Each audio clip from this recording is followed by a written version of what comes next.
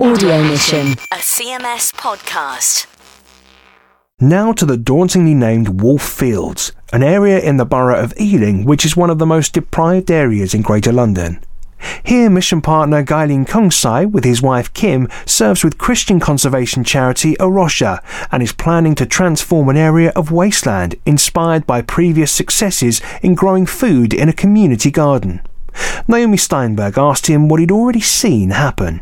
You said that you had seen great success with the food growing projects, yes. And I'm wondering if you could talk a little bit about what does success look like? I think for not just one reason. In terms of getting people, yes, I would say pretty successful in one point. We got 5 faith communities regularly coming and helping, and in terms of the numbers, during harvest celebrations, we always hit more than 100 people.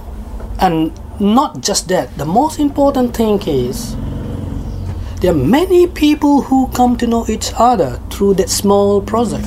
And we come to learn many stories, many depressed community, disabled community, disadvantaged community. They just come down to celebrate with us harvest, the produce that we used to have during October, September, and they like sitting around us, mingling with our garden group, and we cook, we share food, and many people said that, I quite enjoyed. I forgot about my depressions. Coming here is amazing. What can I do? How can I be more involved? And some people ask about, are you from Christians? Why you do this? You don't need to open the door. They open a door for you to share a gospel. And there is many hidden stories. Some become Christians, which I don't reveal to people. And also, there are people who are under depressions coming to me saying that, Colin, how can I be involved? Because I'm under depressions, I need help. I need to do something out there. And sometimes we help those people. We teach them how to grow. We teach them how to mingle with other peoples.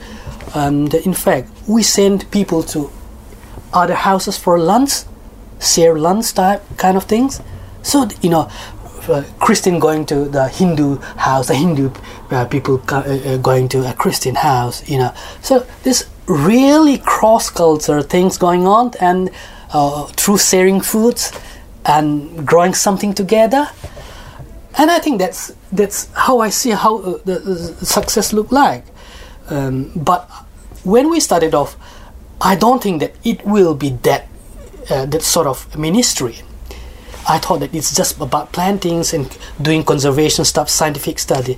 But I now see that through actions, through this kind of practical actions, God opened doors everywhere to talk about His story. Because you don't necessarily need to ask people, can I talk about the Bible to you? Can I talk about Jesus to you? You don't need to say that.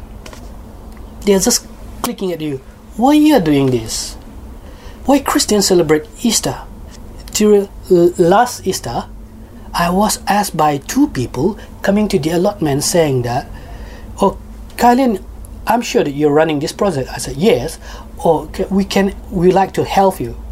But finally, after helping me, they asked, we are coming to ask you a question. Why people are celebrating this Easter? We sat down and have coffee and I kept on talking. You want a support group for the Wolf Fields project, so how's that going? Well, it is a very multicultural area. I could easily form a support group, but I now want a Christian people now to come on board, to lead us in prayer sometimes, to have a sort of prayer activities on the spot.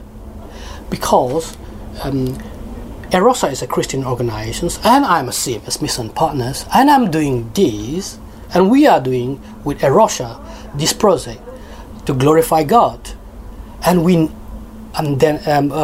so I seriously think that it's important to have 6 people at least, or 10 maybe, to have a local Christian group who often could come down and pray for us, so to encourage us more and more, because everything is not green.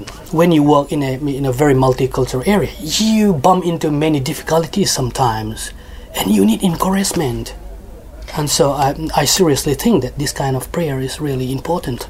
Mission partner Kylene Kongsai talking about the importance of prayer support for his work. And of course this goes for all mission partners. That's why we're so grateful for the many, many listeners to Audio Mission who don't just stop at listening, but stop and pray.